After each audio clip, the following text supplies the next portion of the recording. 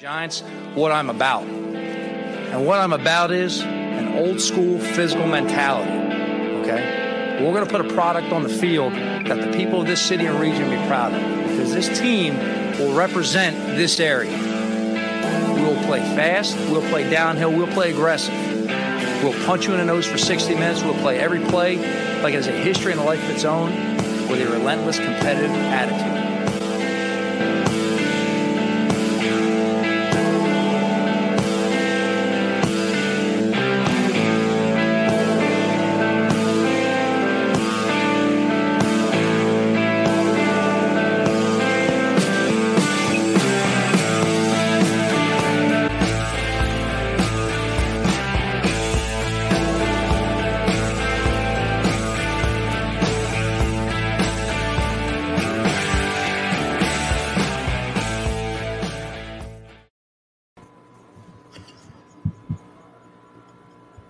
Well, hello, everybody.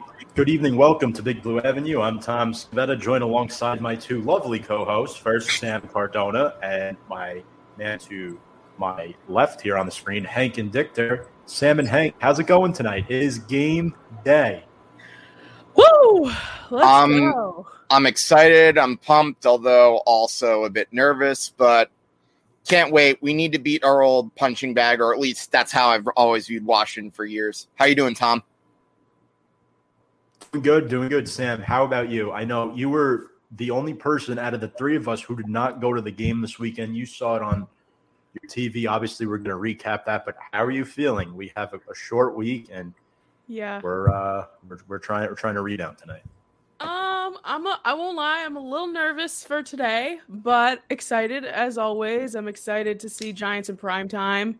Division matchup. You know, it's always a good time. But I definitely watch from my TV. Then I switched to my computer and put Red Zone on the TV because I was like, I can't watch some of this. So was watching half on the computer and Red Zone on the TV this week. But it is what it is. So Hank and I were both at the game. And we'll get to that in just a moment. Before we get there, make sure to go follow us below on all of our social media platforms on Instagram and Twitter at Big Blue Avenue and our YouTube channel. I put up a quick, short recap video recapping my initial thoughts, reactions on the Giants-Broncos game, but we're going to dive deep down into it tonight. And then, of course, our special guest for the evening is a good friend of ours, Cannon from Three Man Weave. He is a diehard Washington football team fan. He'll be joining us around 7:30 p.m. Eastern time. So I'm really excited to get him on and get his thoughts. And Hank, you said something very interesting. I know we'll talk about Washington a little bit later, but they're kind of like our punching bag. So I'm really excited to see what tonight has in store for us. We do have a couple of comments. John Rankin says, "Yo, Kings and Queen." What's good, John, JR? how's it going? Albert says, "Let's go Big Blue." Coming from a Buffalo Bills fan, Albert, thank you very much for that. I didn't know you were a closet Giants fan. Welcome to the Albert just joined the review and preview team last night, so an additional member. Really excited to have him on board. Welcome, Albert. David, hey guys, welcome back. Hey, what is good, Dave? How are things across the pond? Yes, our resident European football fan.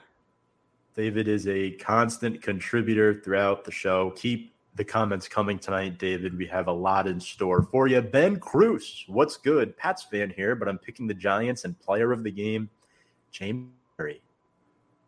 I like that. What do you think, Sam? I like it. I think that our secondary was definitely needing to step up this week, and I think that they definitely got a little bit of a push here. So I'm excited for that. So it was just announced right now that Saquon Barkley will play tonight. Obviously, it will be on a limited basis. I think we all kind of expected that to happen. Ben also predicts that Danny Dimes is going to ball out tonight. I agree. I think he's going to have a good game because he's 4-0 against the Washington football team. Might as well. David says, across the pond, it is cold and wet.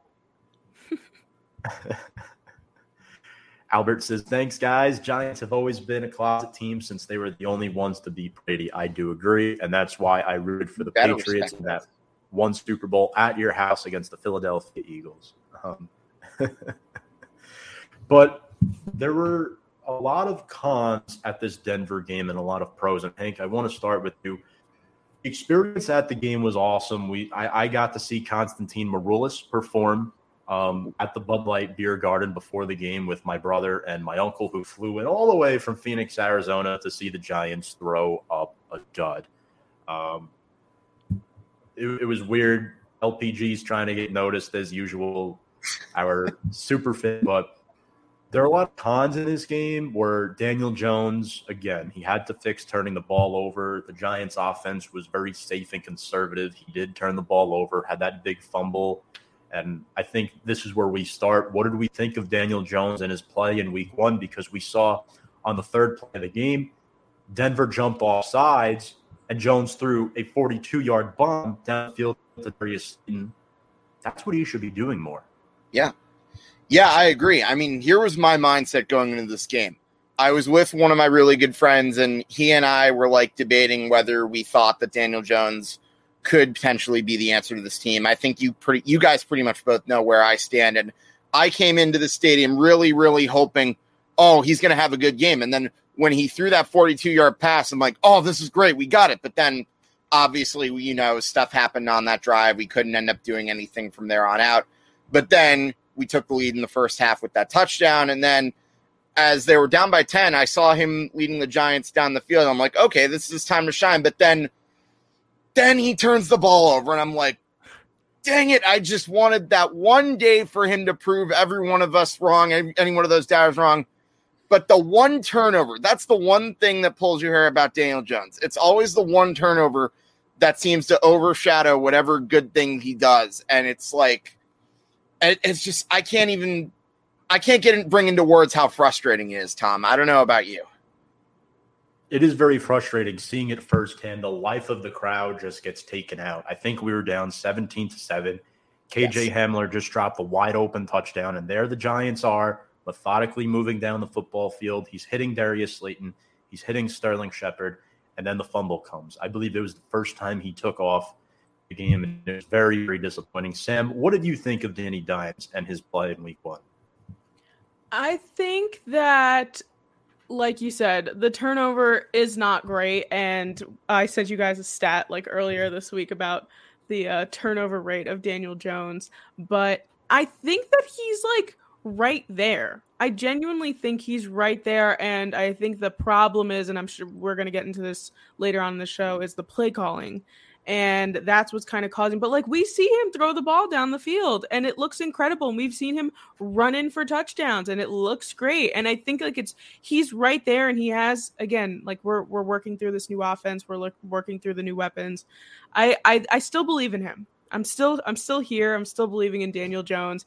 I just need a few pieces to just come together a little bit so that we can actually see him be the quarterback that was expected of him when he was drafted 6th overall. And I think the problem is he's not playing like the 6th overall pick. This is year 3. The expectations for him are very high. I think the play calling needs to allow Daniel Jones to take shots downfield. I want to see what we have in our quarterback. It is year 3 now. We should be able to find out what we have. And look, we didn't lose 27-13. We lost 27-7. We lost by 20 points. Denver was sagging off late in the game, and the Giants don't have any excuses. Denver didn't have Bradley Chubb, one of their best defensive players. They lost Jerry Jeudy, who took some hit. I think it was by either Logan Ryan or Xavier McKinney in the third quarter. So they were without 2 stars of their own. There's no excuse why the Giants go in. The fans are behind you. It's the 20-year anniversary of 9/11. A lot of the first responders that the Giants visited at Ground Zero were at this game supporting their football team. It's the first time you have fans in the stadium for a regular season game in 2 years.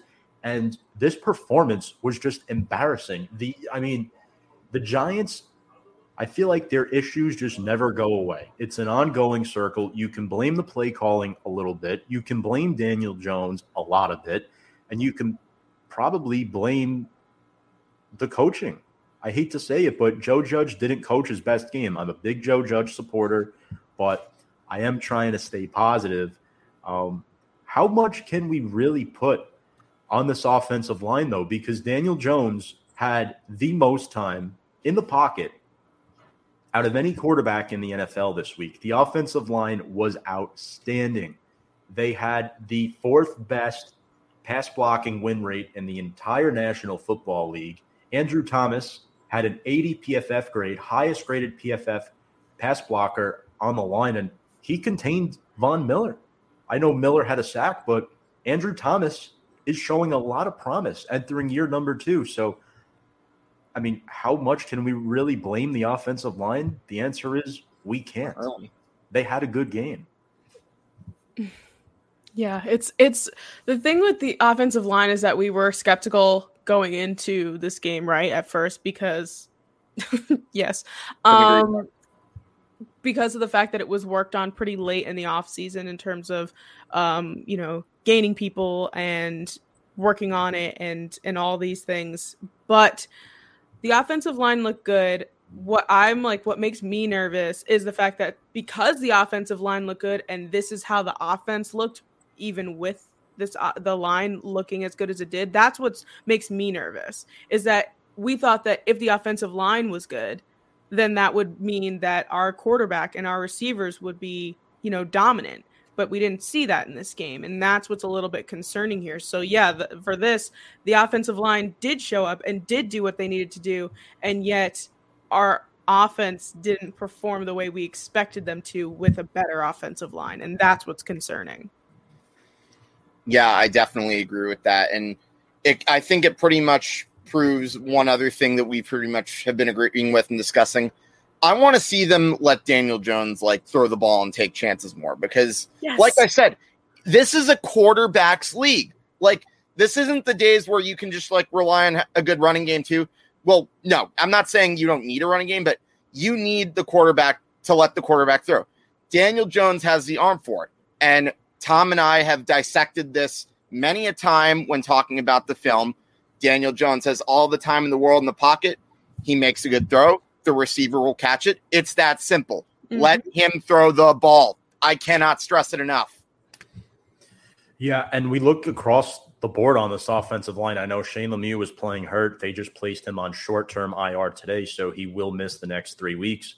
Lemieux, in his second year, he did get off to a strong start and limited reps, an 81.5 pass block grade.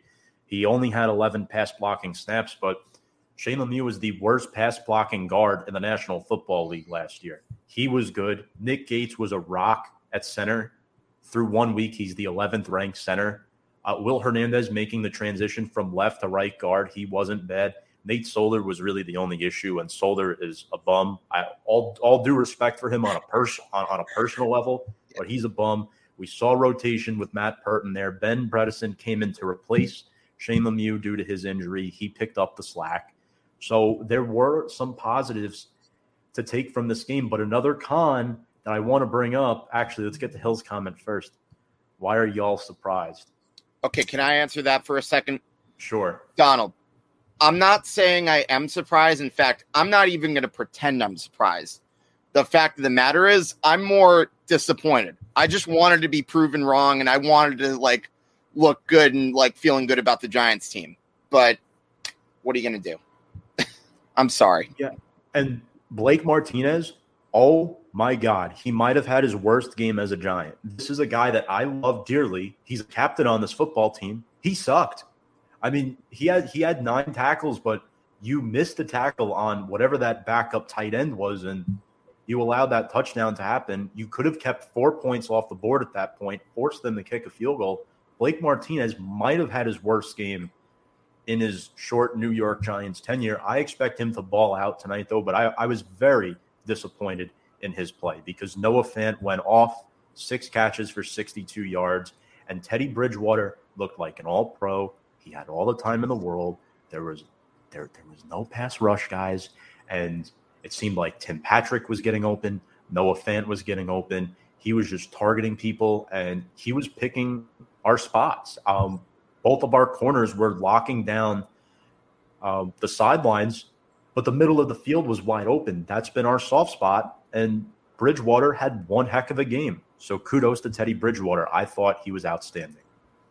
Yeah. Oh, my God. Teddy looked the way that he looked with the Saints with that amazing offense that was given to him in those few games that he played when Drew Brees was out. It was like 5 games. And I didn't think that the Broncos offense would let Teddy Bridgewater look as good as he did. Like, it really was like, and on Twitter, I mean, Twitter was all over the place on Sunday during that 4:30 time zone. But I was just like, everybody on Twitter was saying, Teddy should not look like this. Teddy should be looking just as a decent quarterback, but we literally made him look like this all-pro, incredible, amazing quarterback, just performing left, right, and center. And it was just like, what is going on? And I agree, Blake Martinez, come on. Like, we've been pushing you like this whole offseason. Like, yes, Blake's here. Blake's going to make the plays. We saw some amazing plays in the preseason. And yet this game, I don't know what happened. I don't know what happened with him. Well, I will say this, though. Teddy, if you look at his year with the Panthers, his numbers weren't necessarily terrible. He was in the middle of a rebuilding team. And obviously, when you have a chance to get Sam Darnold, of course you're going to make that move, in all fairness. But with that being said, no. To let him have the game like that against your defense, that's unacceptable. I'm sitting there with my uncle, and I'm telling him, I'm like, this is the same old Giants. The Giants, and there's another comment here from John. Gettleman has never drafted a legitimate pass rusher. Hopefully, Azeez Ojulari disproves your point, John. But I hope so. I'm going to say this. The defense couldn't stay off the field. Denver was 7 for 15 on 3rd down. They were 3 for 3 on 4th down. Hank's key to the game is always get off the field on 3rd down. The Giants couldn't do it. Denver only punted twice. They were on the field for 35 minutes. And the Giants, they blitzed 44% of the time, and they barely got pressure. I mean, I think Patrick Graham's unit is rusty because, remember, they're transitioning from a cover 2 zone type defense, cover 3, to a press man, because now the Giants have better corners. They have better linebackers. So I think that's going to help them. But the rustiness showed. There was a blown coverage. Adoree Jackson had a couple nice plays. And then, the icing on the cake, Giants are down, 20-7. And then Melvin Gordon breaks loose for a 70-yard touchdown. I mean, that's when they just gave up. It was the longest touchdown run allowed by the Giants since Fred Jackson in 2011. And it was the first running back they've allowed to eclipse 100 yards in a game since week 1 last year when they gave that up to Benny Snell. So the defense needs to make a lot of improvements. And Joe Judge is a very competitive head coach. The Giants can't be getting blown out by the Denver Broncos. Cannot happen. No. And are we going to talk about Joe Judge's little mishap there? The little challenge? Yeah. On that scoring play? That was like really just, that was just embarrassing. That was right? a head-scratcher moment. I mean, like, everybody knows, like, yes, every scoring play will automatically get reviewed. It's just the way the game works. What do you do in throwing a challenge flag? Like, not only, like, yes, it cost us a timeout. But why? Like that just looks really bad on your part. Like, we love Joe Judge here. We're big fans of Joe Judge. Oh, yeah. But that looked so embarrassing. Like, you should know that. As a head coach, you should know that. And it's just not a good look to have something like that happen. It was not a good look. Jason Garrett, the play calling you mentioned, did not get Golladay involved until the second half. He had 1 catch in the first half. Golladay has glue on his hands. Anything that is thrown his way, the man catches. He was outstanding. 4 catches for 64 yards. A couple of other cons, and then we'll get to the pros. We'll talk more about Golladay and Sterling Shepard. Kadarius Toney only had 2 catches. They struggled to get him involved. Barkley, I think he was a pro just due to the fact that he came out of the game healthy and unscathed. He only had 26 yards rushing, but I really didn't expect much more than that.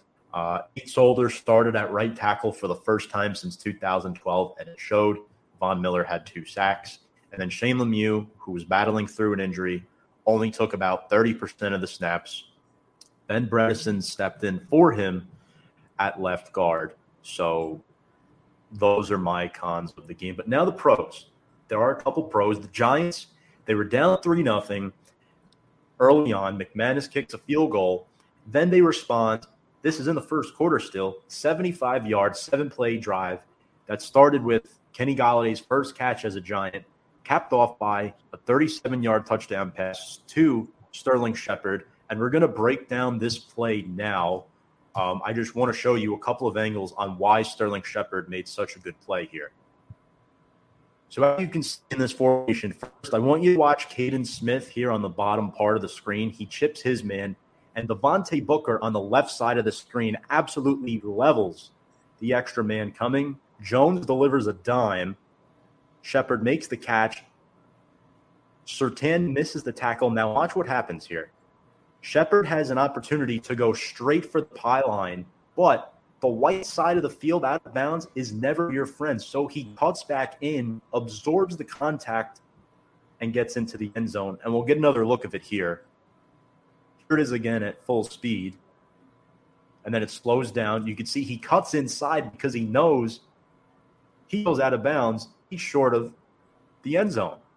That was such a heads-up play by Sterling Shepard. I don't know many receivers in the National Football League that will do that, and he really is a stud.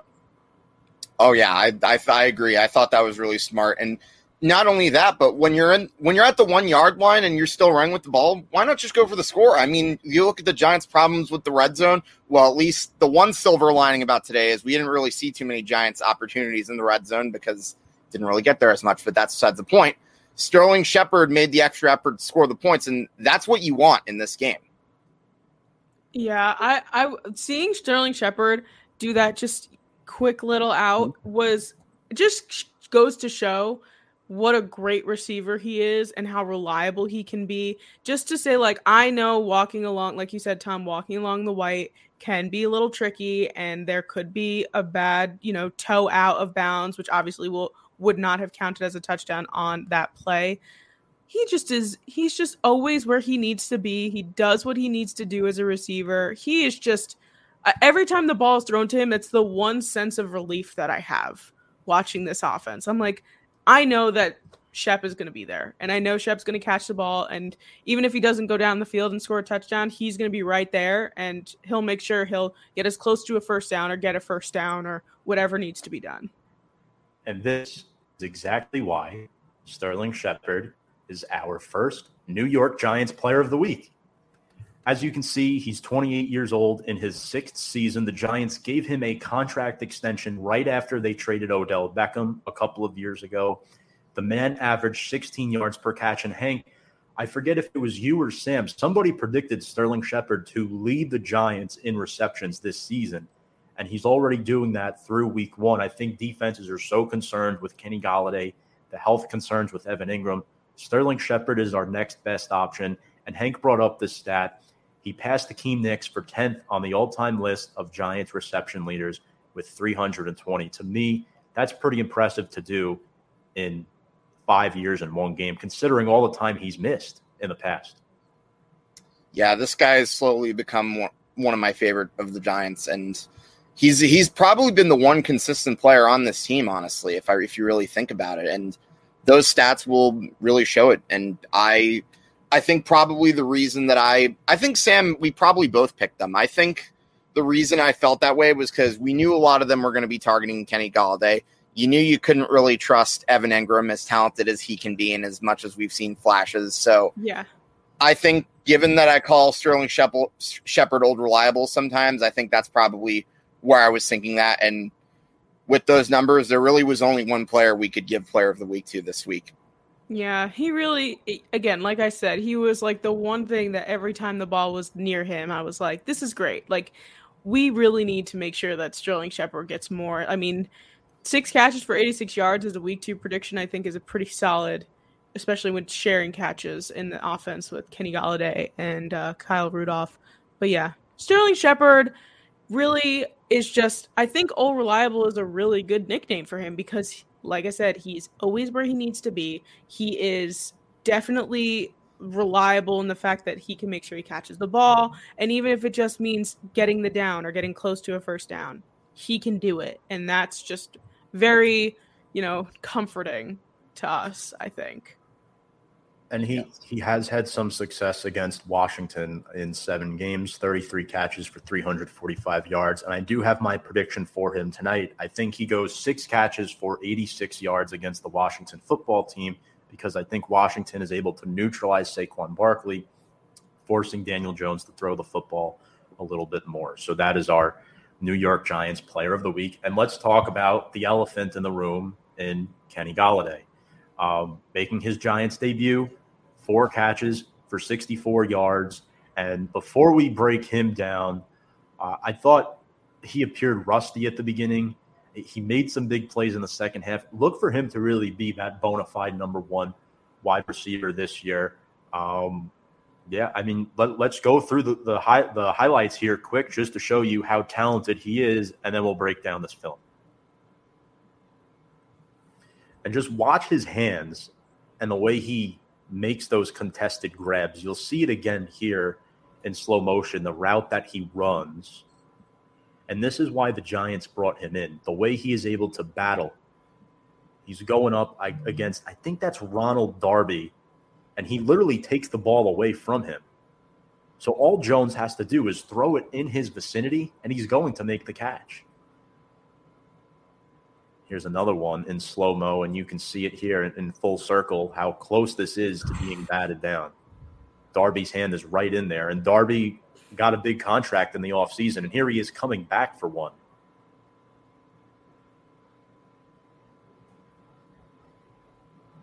And here's the last one. This one might have been my favorite.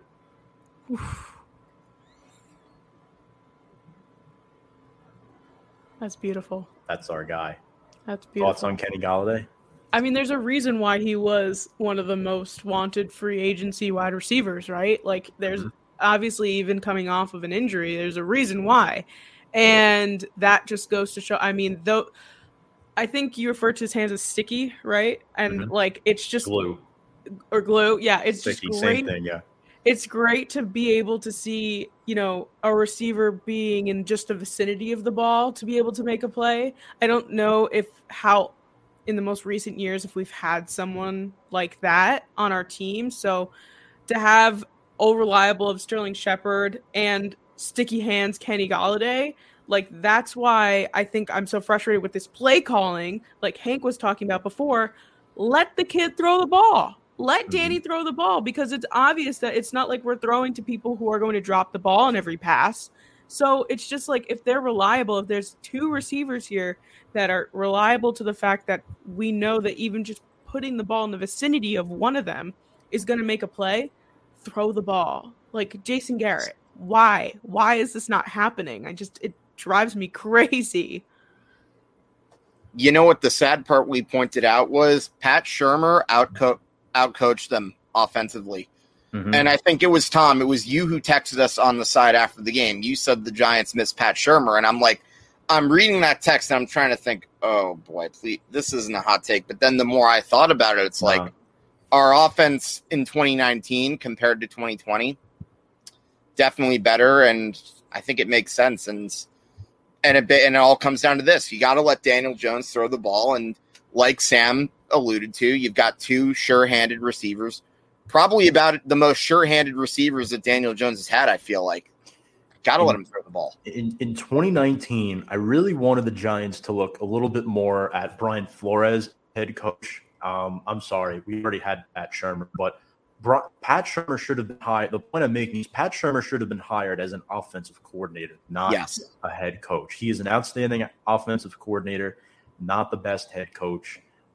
We got out Shurmured in this game. No bad blood towards the Giants, but I mean, look, our defense is the same offensive coordinator who went 13-3 with the Vikings with Case Keenum. This is very true, and look what he did with Teddy Bridgewater. And the Giants only had 2 sacks. Now, Azeez Ojulari, he did record his first career sack. I view that more as a coverage sack. That was the first full sack by a rookie in Week 1 since William Joseph in 2003. And then the other player who had a good game was Logan Ryan. 10 tackles. He forced that fumble that he recovered. He's the top-ranked safety in PFF this week with a 90.4 grade and ranked second in coverage among all safeties. So take those PFF numbers as you will, because some of them are skewed. I don't know how you folks watching feel about PFF, but some of the stats are fairly accurate. Xavier McKinney looked good as well. He defended a couple of passes. I was really excited to watch him play. But the bottom line is this, before we bring up Cannon, who is backstage, we'll be bringing him up in just about another minute. The Giants are now, and this is what's really, really sad. Since 2017, 31 out of 32 teams in the NFL have had a winning record at least 1 point. The Giants are the only team in the league who have not had a winning record. The Giants are now 0-1 for the 10th time in the last 11 years, 3-9 at home openers at MetLife. And then the last time the Giants won a Week 1 game at MetLife was in the stadium's inaugural season. So, quite frankly, over the Panthers. It's just sad. This losing culture over the last decade needs to go away, and it needs to go away quick because on my watch, we have a football game in less than an hour. Mm-hmm.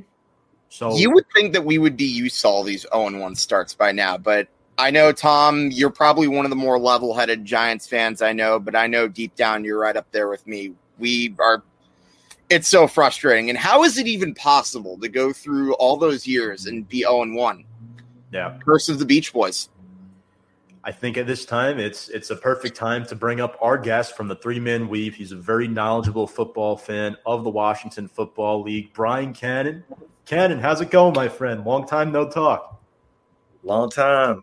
Thank you, first and foremost, Tom, for having me on. Thank you, Hank. Thank you, Sam. It's an honor to be here.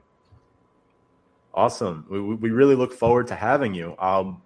Let's get right into it. So, folks, if you have any comments in the stream, too, for Cannon, myself, Sam, Hank, feel free to shoot them in the comments section.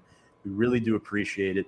Now, your team won the division last year with a 7-9 record. And ironically enough, the NFC East went 1-3 in Week 1. Who would have thought Philadelphia would be the only team to win their Week 1 opening game? Now, your team lost to the Chargers 20-16, a game that you led late in the fourth quarter. How big is this game tonight? Because teams that start 0-2 only historically make the playoffs 12% of the time. And not to mention, Washington is starting off the year on back-to-back home games. So how important is this game for both teams, but in particular yours? I mean, the game is super important. First, to all the implications that you just listed. And even going back to what Hank said when I was backstage, those 0-1 starts. You don't want that to snowball into the 0-2, especially with us opening up at home 2 weeks in a row. So it's like you got to win one of these because you're wasting your home games if you don't. Already, with the Eagles winning and everybody else losing in the NFC East last week, it puts us behind the 8 ball. So if we take a division loss, either one of these teams, whether it's the football team or the Giants, we're going to really be behind the 8 ball on top of the stat that Tom just told us about teams starting 0-2 very rarely ever make the playoffs. So it's a huge game. It's a primetime game. And it's the rivalry. I think we could throw all the stats out of the window when it comes to the rivalry, which is why Daniel Jones seems to do so good against the Washington football team, because nothing else really matters. People really get up for the rivalry. So I'm super excited. I know you guys are super excited, and I really can't wait. Yeah, and I know, of course, tonight the big news is Taylor Heinicke will start for injured quarterback Ryan Fitzpatrick. And I think the biggest thing is last year Heinicke got a big-time playoff start against the Tampa Bay Buccaneers. Chase Young pointed at his jersey. Remember that name because you're going to see him again. Mm-hmm. How do we feel about that, guys? Okay, well, no, you go.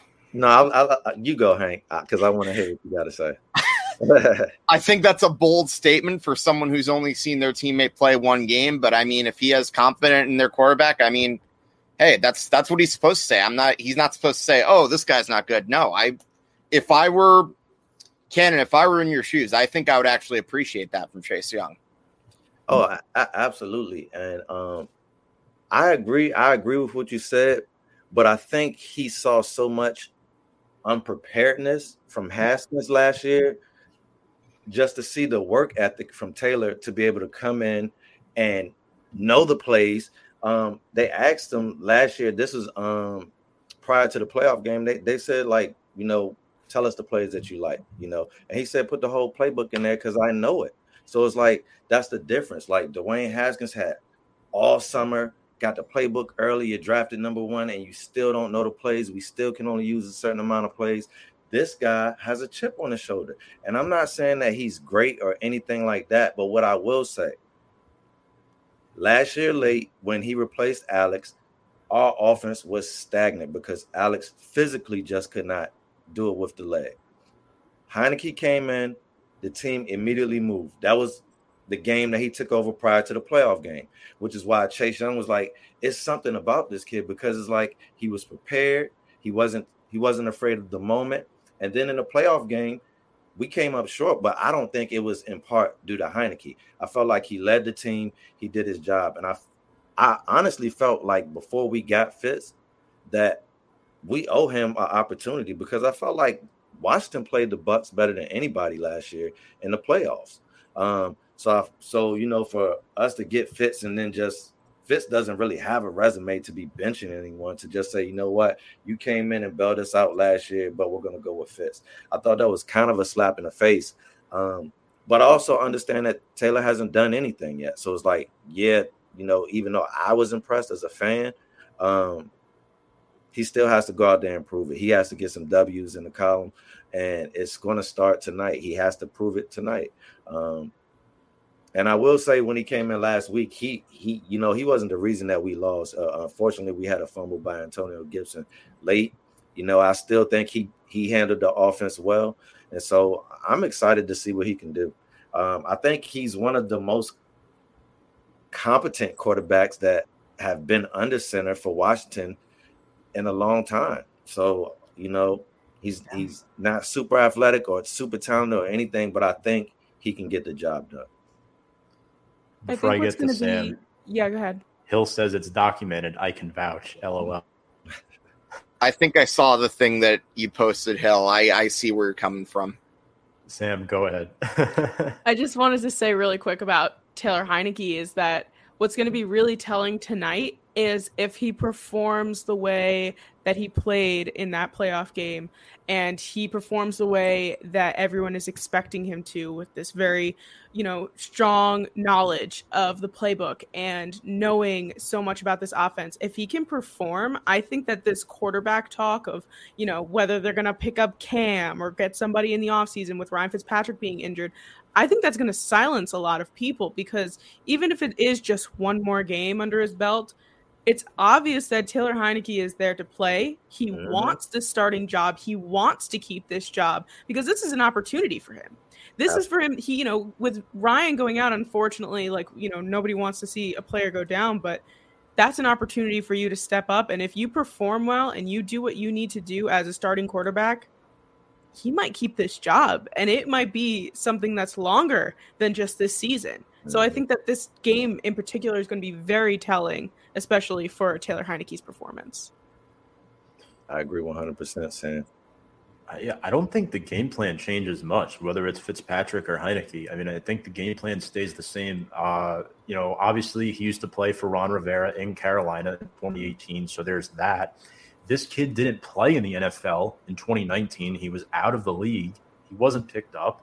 And then on Sunday, he looked pretty good. 11 of 15, 122 yards and a touchdown, making his third career start tonight.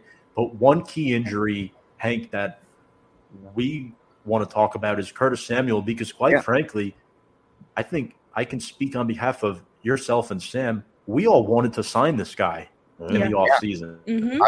I would have totally been cool signing Curtis Samuel, but now seeing that he's on the sorry, I almost said IL. I'm too used to baseball right now, but he's on the IR now to start the season. It really begs the question right now, besides Scary Terry, who's the number 2 receiver that you're going to be counting on? Well, that's a great question, and it's just unfortunate what happened with Samuels, because it's like that is tradition for Washington and their big free agents. We do not have a lot of luck, so hopefully he can get off the IR and become productive, because I'm really rooting for him, because just like you guys and Sam, I definitely thought that he would be a good addition to the offense. Now, when it comes to who we're going to rely on for number 2, it's up in the air. It could be Brown, the rookie. It could be Adam Humphries, who we also got in free agency, or it can be Cam Sims. So none of these guys have a rapport really with Taylor Heinicke, except for the guys who caught passes from him last week. So it's like it's just like Sam said, it's an opportunity for Taylor. It's an opportunity for guys who aren't Scary Terry to try to step up and say, hey, I want to be the guy in the meantime. Or if Curtis doesn't come back, I want to be that number 2 guy. So to put their stamp on it. So someone tonight has to step up out of those 3 guys I named. We know Logan Thomas is going to, do him. So that should torch us. That should be a second target. But we definitely need a wide out to be a second target. So hopefully it could be Cam Sims. He's made a couple big plays for us in the past. I do like Brown coming out of college. And, Adam Humphries is a vet, so we'll see. I really do like Logan Thomas as well. If you watched the game last week, Noah Fant tore us up.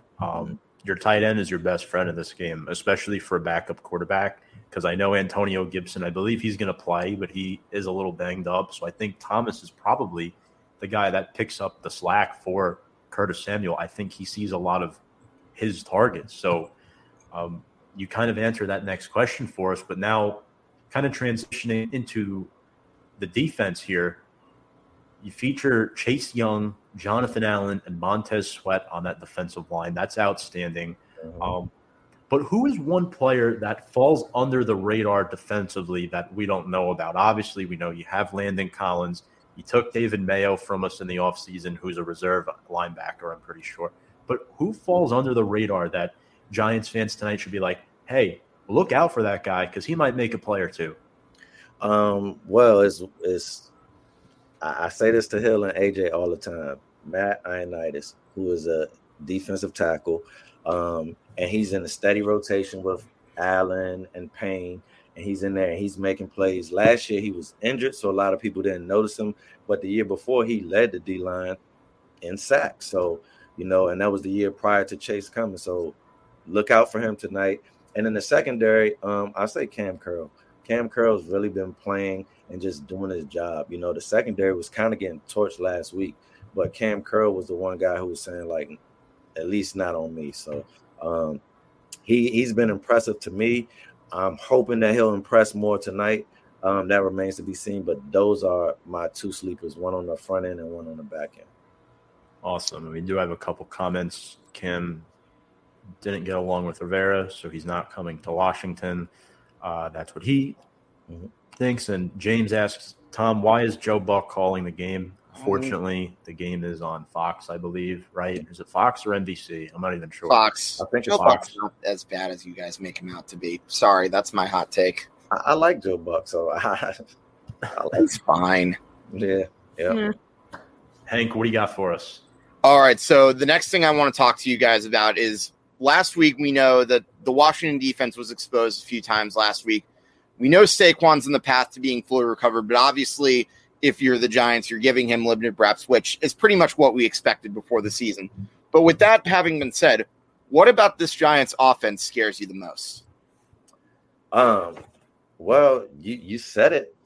Sterling Shepard is what if I watched the game last week, I have to be worried about Sterling Shepard, especially when I saw what Mike Williams did. So, I'm hoping, and I don't think it was a player talent thing. I really think, we played too soft, and I think it was a scheme thing. So I'm hoping, we can adjust scheme wise, but we cannot let Sterling Shepard do to us, what the Chargers wide receiver core was able to do, which was pretty much have their way, especially on third down. They were big on third down. And so we got to stop the quick pass. And I don't care what anybody else says about Daniel Jones. He normally torches us. So it's like, whatever it is, we got to stop. We got to stop the ball. And Saquon's back there. I don't care if he's healthy or not. He's got to be primary to stop first, because to me, he's one of my favorite backs, honestly. So I know what he can do. I don't want to see him getting loose in the secondary and running wild on us and get that confidence that he needs to feel like the old Saquon. So, I hope hopefully the D-line can, get pressure, more pressure than we did last week, slow Daniel Jones down, keep him confused so that he can't pick us apart like he's done, the previous 4 times that he's played us. Yeah, definitely. I think you pretty much said it best. And I appreciate you saying Sterling Shepard, by the way. I'm glad you share the same viewpoint as us, with Sterling Shepard being one of the more underrated targets on the Giants. And I love that Tom's showing off what's probably now an obsolete. The OG, right? The OG. The OG jersey. Yeah, I love that, though. No, he's great. And let me not, I can't forget Galladay. Definitely, yes. He's a big play guy. Y'all highlighted that also. His catch radius is out of this world. So, he was getting his feet wet and did look pretty solid last week. So we have to be worried about everything. Like I said, this is a rivalry game. Everything goes out the window. So, you can't sleep on anybody. You have to watch Ingram, everybody. So we have to be worried about everything. Correct. Well, Sam, I think Ingram's out tonight again, right? He won't be playing. So thank your guy, Kyle Rudolph, will be starting at tight end. And our number 2 tight end, Caden Smith, is the reason why Chase Young is on the Washington football team, if you remember his overtime touchdown 2 years ago. So Caden Smith and Kyle Rudolph at tight end could be 2 players to watch tonight, Sam. Absolutely. And I think that what we had struggled with a bit last week was obviously being in the red zone, not only getting there, but when we were there, we couldn't convert the points in. And I've talked about it so many times throughout the offseason, is that Kyle Rudolph should be somebody that we're targeting in the red zone because he has great red zone presence. So I think that Kyle Rudolph is going to be someone that this defense definitely needs to look out for. And he's not Evan Ingram. Evan Ingram, I think, is a little bit smaller. He's a bit quicker. Kyle Rudolph's a much bigger guy. So he's not going to be as easy to take down. And I'm hoping, because I just want to see Kyle Rudolph succeed. I've been singing his praises for so long. So I definitely want to see Kyle Rudolph in the red zone. And, not having Evan in the game is not the worst thing in the world. I don't hate it. But we did miss him last week. A little, yes, yeah. We missed him last week. A little. As much as I hate to say it, because I don't want the Giants to re-sign Ingram. I'd love to trade Ingram, which, his catching technique is still ridiculous. But but he's dynamic at the same time. He is. Yes. He's scary. He's dynamic, but he does have the dropsies. So it's like, but Sam nailed it. Kyle Rudolph is less dynamic, but he's short-handed. So it's like, you got to find a guy that can do both. Trade-off. But one thing I know about the dropsies is that is curable. That is curable. Okay. So it's like, if Ingram had a good offseason and he's going to be healthy when he finally does crack the lineup, then I think, the sky's the limit for him because he has all the tools that it takes. So I also think Evan Ingram is great, and obviously he was a Pro Bowl tight end last year. It's very possible that he may succeed somewhere else. Like, I feel like that might also be just our offensive scheme might not be the place for him. But if he comes back in here and he cures his dropsies, and I will swallow my pride. I will sit there and not pretend like I didn't say everything that I did say this past year, but I will say, okay, Evan, if you perform the way that you do, I will take everything back that I can. Well, Sam, you want to know what my favorite mantras is? Yeah. I would rather be wrong and pleasantly surprised than right and unhappy. That's Absolutely, one of my mantras. Hank. I like that, Hank. That's a really good way of thinking, Hank. I've said that many a time with the Giants over the years. I want to get to a quote made by Joe Judge this week in a presser. He opened up a presser saying, "Don't expect the offense to open it up Thursday." He emphasized how Washington doesn't allow explosive plays. He said you have to tick, tick, tick down the field. What do we think about that? I would say the Chargers would like to beg to differ. Right. Well, Herbert got the ball out really, really quick. And that's what I was telling Hill, because a lot of people are saying that Chase Young was just neutralized. But I said, I don't know if he was just neutralized or if Herbert just wasn't holding on to that rock. He was letting that thing fly, which is a good game plan when you're facing a good defensive line. So, it's up in the air, though. Yeah, I mean, I'm not going to take what the media said about that too seriously. Again, sometimes we know Dave Gettleman's played that poker face before. He says something and he does the exact opposite. Joe Judge may have just been giving like a bland answer to a question, right? But moving on to the keys to the game, because obviously there are some big keys to this game. And before I get there are 3 former Giants players on the Washington football team. Ereck Flowers, who we all love. Landon Collins. Oh, I miss him so much. And then David Mayo. Flowers and Collins were our first 2 picks in the 2015 draft. So, Cannon, you own our first and our second round draft pick. That's how poorly the Giants have drafted over the I think Flowers stinks, but I think you've turned him into an average NFL guard. I don't know what your opinion is on him, but I think tackle, and that was the issue. Yeah. And man, there was NFL tackle. And there were so many Giants fans who just wanted Flowers gone. I remember that. And when we signed him, they were like, good luck. And when we immediately moved him to guard, I said he should be better at guard because tackle is one of the toughest positions to play in the NFL. And so he was decent the first stint, and he was decent in training camp and so far. So it's like, I can't knock him. You're never going to be able to have all-star athletes on your line. You'll be lucky to have 2. The rest have to just be able to do their job. And if you can do that and you can become a unit, that's what makes the lines great. They're a unit and they move as one. It's not just because they have a spectacular lineman or a tackle, because I've seen lines with a spectacular bookend tackles and still not be an elite line. So, you just have to become a unit, and it takes scheme, it takes coaching, it takes communication. So, we'll see what you guys do this year, but I do like Ereck Flowers. I do like, let me say, I like the new look Landon Collins. But I didn't like the big play Landon Collins that signed all of that money when we first got him. I felt like he missed a lot of plays. He gambled a lot, and he didn't want to play within the scheme. He just wanted to blow people up. And I feel like now he understands when he saw, pretty much no-name guys come in last year with Reeves and Curl and just come in there and Everett be able to, play the position and play it well, without being a superstar, or being a big hitter like he was. So I think he realized, like, these guys will take my job if I don't come in and get with the program this year. And I do like Mayo also. So thank you all for the players. Hopefully they can help us get the victory tonight. Now, moving in towards keys to the game, I think one thing I noticed from watching the film of the Chargers Washington highlights is that you have to attack the sidelines against Washington's cover 2 defense. I mean, as I mentioned earlier, get the ball out quick like Herbert did.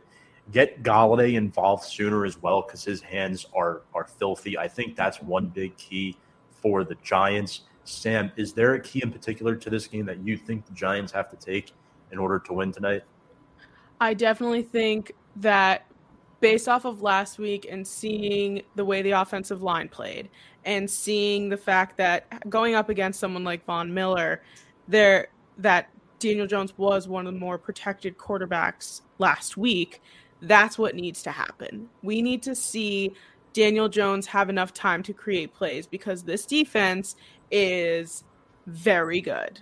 This defense with Chase Young, Montez Sweat, all of these guys, it is very, very important that we make sure Danny doesn't end up on the ground, because I think that the way Daniel Jones's mind works, which is very similar to Eli Manning, is when you keep getting pushed down, and you keep getting back in the game, it's very hard for them to come back. Like, they don't have that Tom Brady-like mentality that's just like, it fuels them in a way.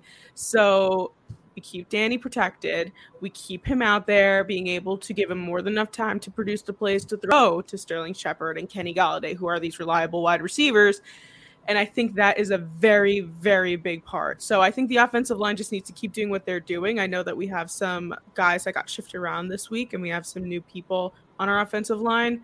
That I think is because I'm very afraid of Washington's defense. So I think that, yes, Billy Price expected to start at center. Yep. And Nick Gates is moving to. But that's a weird move, right? I hate it. I hate it because Bredesen looked good last week. You traded for Bredesen, and Gates is your center. And I think the biggest chemistry on the line is a quarterback in his center. He's good. And why move him to guard if he's – I don't get that. Mm-hmm. Why fix what's not broken? I thought he was great at center. Maybe Bredesen hasn't had enough time to learn the playbook yet that they don't want him out there that much. Maybe they're going to rotate guys on the line because Nick Gates can realistically play anywhere, but that's true. He was our most consistent lineman last year, but I would much prefer to see him at center. He's probably one of 5 players in the NFL that has the balls to stand up to Aaron Donald. As we noticed last year. He's nasty Nick Gates, we like to call him. Love that. Hank, what is your key to the game? Well, I'm going to give you one of my favorite keys to the game, and this is the one that I say every single week. Got to get off the field on third down. Denver went 7 for 15 on third downs, and not to mention they went 3 for 3 on fourth downs, but I digress. Third downs situations will make or break the defense. That is a proven point, and I think one of the big reasons the Giants lost that game last week was their inability to get off the field on third down. However, with that being said, another key that I think is worth mentioning is got to put pressure on Taylor Heinicke. Like, you couldn't really get enough pressure on Teddy Bridgewater last week, and it showed, and we made him look pretty much like Joe Montana. I don't want to see that again this week. Yeah. Cannon, one weakness that I think your team has is both of your tackle positions, at least in my opinion. I think Sam Cosmi is very young, and he didn't look very – granted, you're going up against guys like that was Joey Bosa. And then Charles Leno Jr., who played pretty much his whole career in Chicago, is now coming here. So 2 new starting tackles. Yeah. I think the continuity isn't there yet with the offensive line. So I think that's something where the Giants, you have guys like Ojulari and Lorenzo Carter and X-Man, they could take advantage of that, where I think the cover one could be a good strategy where you make Heinicke try to beat you and force turnovers because the turnover battle is going to be key. But I don't trust either of your tackles. You just said it. That's the key to the game, the whole game. Whoever has the most turnovers will lose this game. Is that your key to the game as well? Yeah. Yeah, I mean, I definitely agree. Obviously, and containing Antonio Gibson as well, you want to stop the run. But we do have a couple comments. Andy Hopper checking in saying, "What's up, y'all?" Hello, Andy. What's up, Andy? And he is taking the football team tonight. Let's go, Cannon. Taking the football team. Before we get to our predictions, just want to go over a couple players to watch for each team. And Cannon, we'll start with the Washington football team. If you could give us maybe 3 players to watch on Washington and why you think they're important to tonight's football game. All right, so we got to watch Cosmi. You said that. He's a young right tackle. We just, we want to see how he's going up against that 3-headed monster that you just named, but Ojulari and X and all of those people. So we want to make sure that those guys are contained. I'm watching Dyami Brown. I want to see what he can do. This is a national televised game. This is a big spot. It's Thursday night. It's kind of, not really in the routine. I want to see, can you perform off schedule when it's not normal? So, because that's a part of being in the NFL now. And then I'm watching Jamin Davis. So it's pretty much all of our young guys. He was pretty solid last week, but, I want to see what you can do. I want to see him on the field a little bit more. And then just one, I know you said 3, but also Benjamin St-Juste was solid last week, and I want to see if that can continue. That's a big guy. He can play the slot. He can move out to the edge. So those are my players to watch. Interesting. Hank, anybody on Washington that you're like really scares you? Because I have one matchup that I want to go over, but I'll save that towards the end. I think I know what it's going to be, and I think we might have the same one. For me, it's Chase Young. That speaks for itself. I'm really interested to see how Andrew Thomas matches up against him. We know Young had 3 tackles last week, and one of them for a loss and 1 pass deflection. And Chase Young, there's a reason that most Giant fans wanted them to tank in 2019. That guy is an absolute beast, and I think he's a guy that pretty much single-handedly made your defensive line better. I agree. Yeah. Another guy that I would probably say Scary Terry. I mean, last week he had 4 catches for 62, and he had a big touchdown last time we went to FedEx Field against you guys and almost cost us the game, but he's another good threat for Washington. He's another guy I would keep my eye on for sure.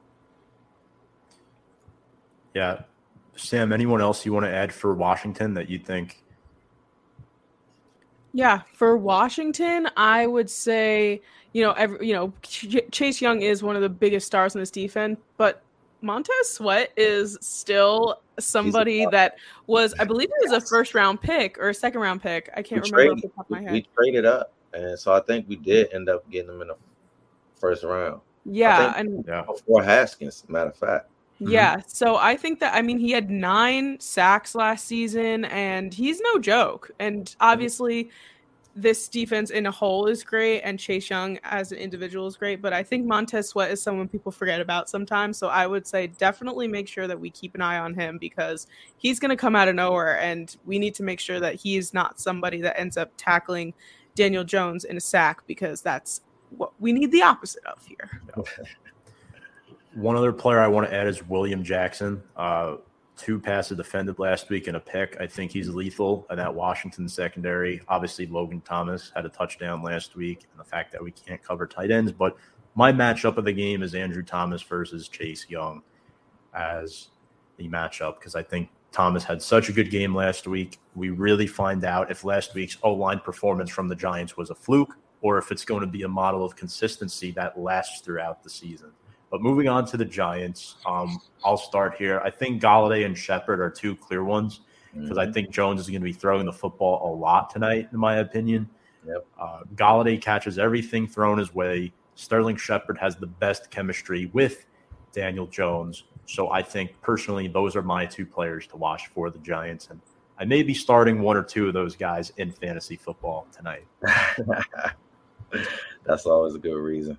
Yeah. I'm unfortunately starting Terry McLaurin, but please, I don't care about my fantasy matchup. I want my team to win. No offense, Cannon. Listen, I'm not going to be offended because you want your team to win. You should want your team to win. That's what makes the rivalry. I'm not one of those fans who don't like. I don't mind the opposing team fans. I actually love Giants fans because that's what makes the rivalries. I love Cowboys fans.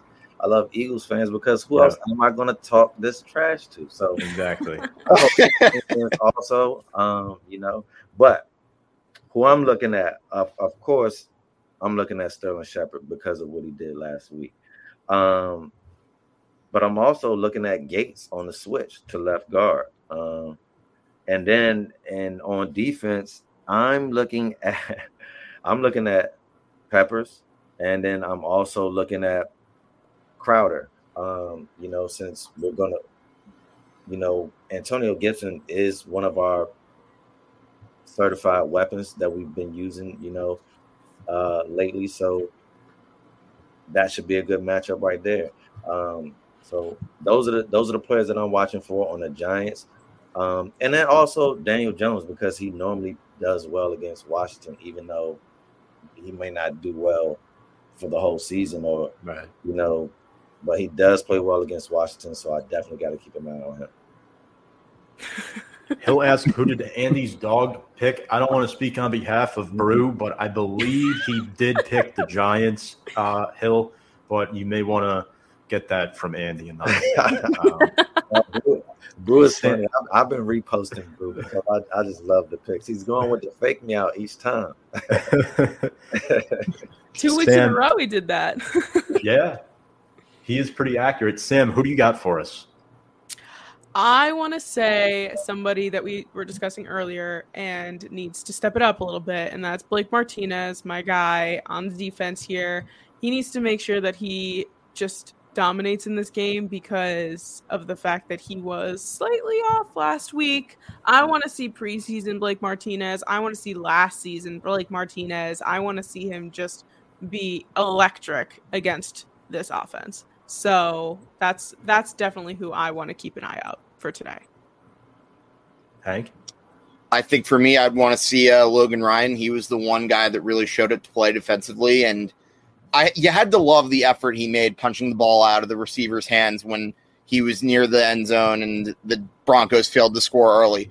And that was a play that I kind of thought was going to help change the momentum for the Giants, but obviously we know what happened afterwards. But with that having been said, Logan Ryan, I think, is one of the better individual defensive players. He's one of the best members of our secondary, and I really can't wait to see what he does against these Washington receivers. There's one other player I want to add before we get into our game predictions, and then we'll wrap this up. Leonard Williams. I think he's the leader of our defensive line that lost a couple pieces. We lost Dalvin Tomlinson, who we couldn't bring back due to the financial climate of the offseason.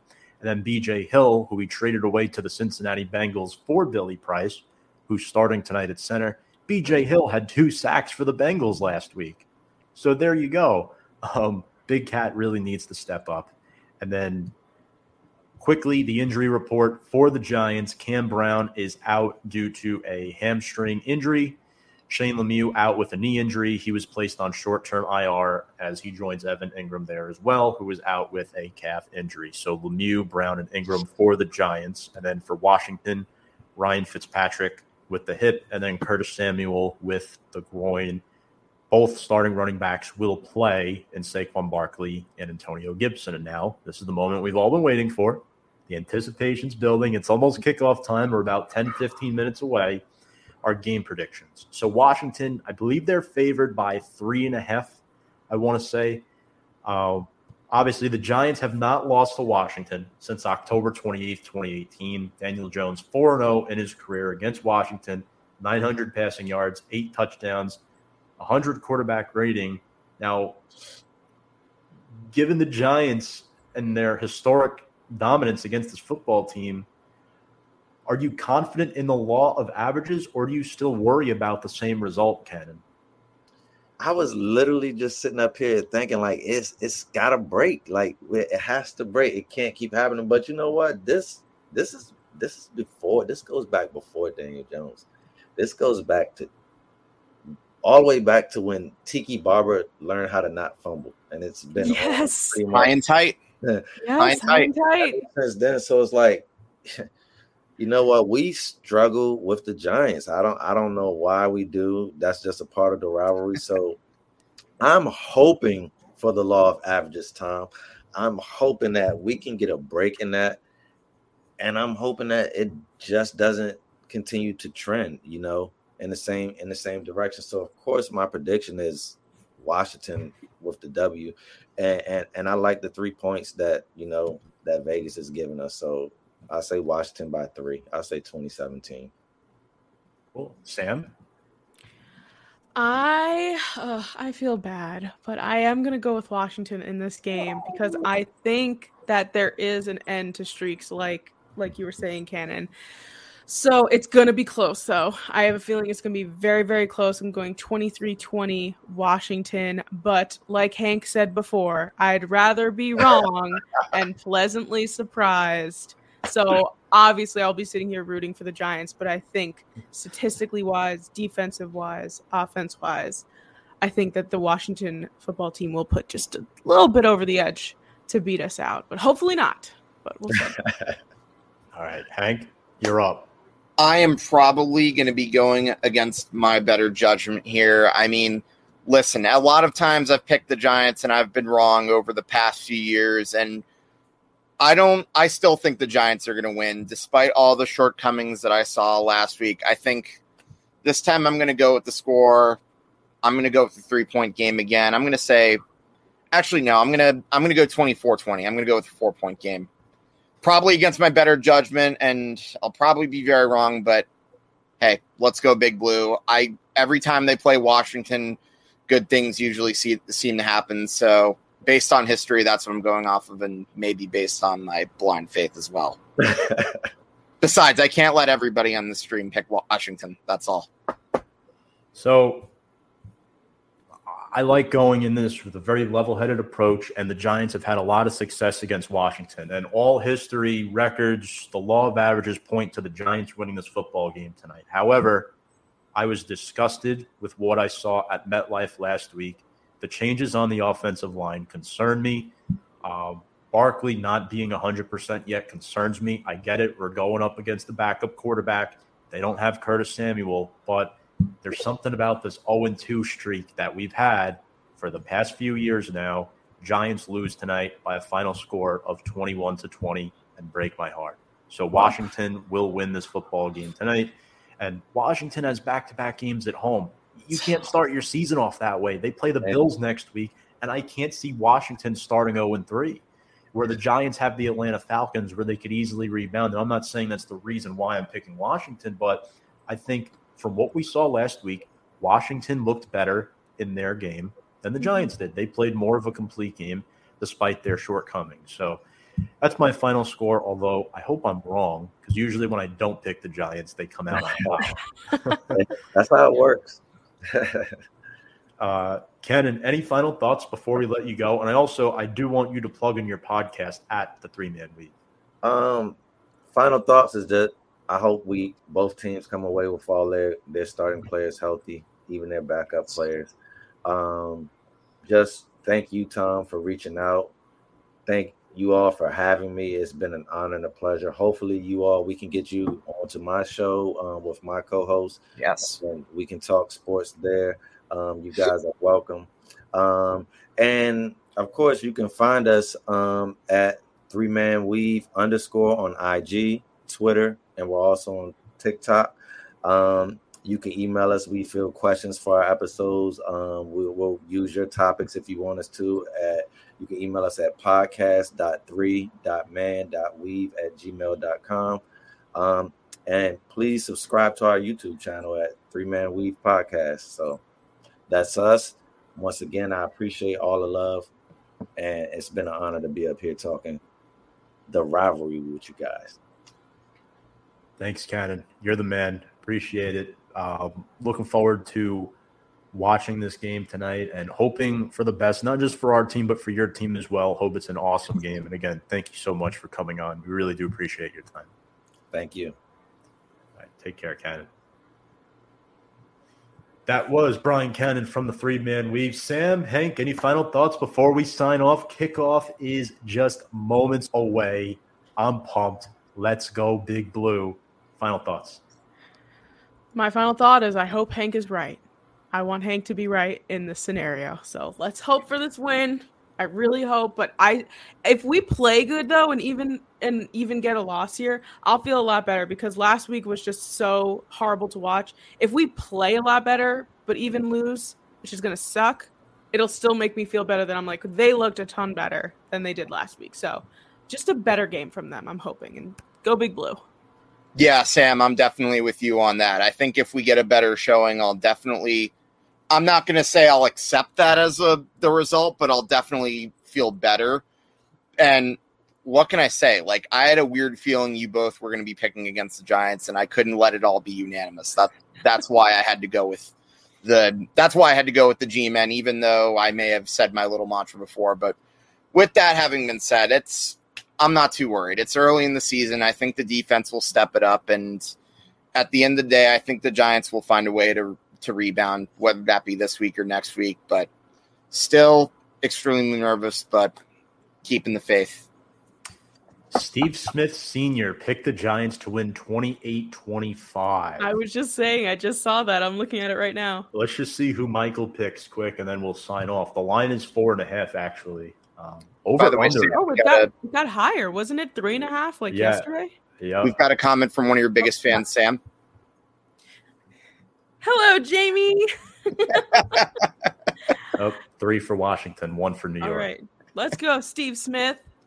Thank you so much for commenting, Jamie. Hank's mom is the best. She always brings in all the funny comments. Really do appreciate you supporting all of our shows. One of our biggest fans here on Big Blue Avenue, as we are an affiliate of Review and Preview Sports. And on that note, we hope all of you enjoy tonight's Thursday night football game and the week ahead. Make sure to subscribe to our podcast below on all social media platforms at Instagram and Twitter at Big Blue Avenue, and subscribe to our YouTube channel at Big Blue Avenue as well. We will upload this episode to that channel tomorrow.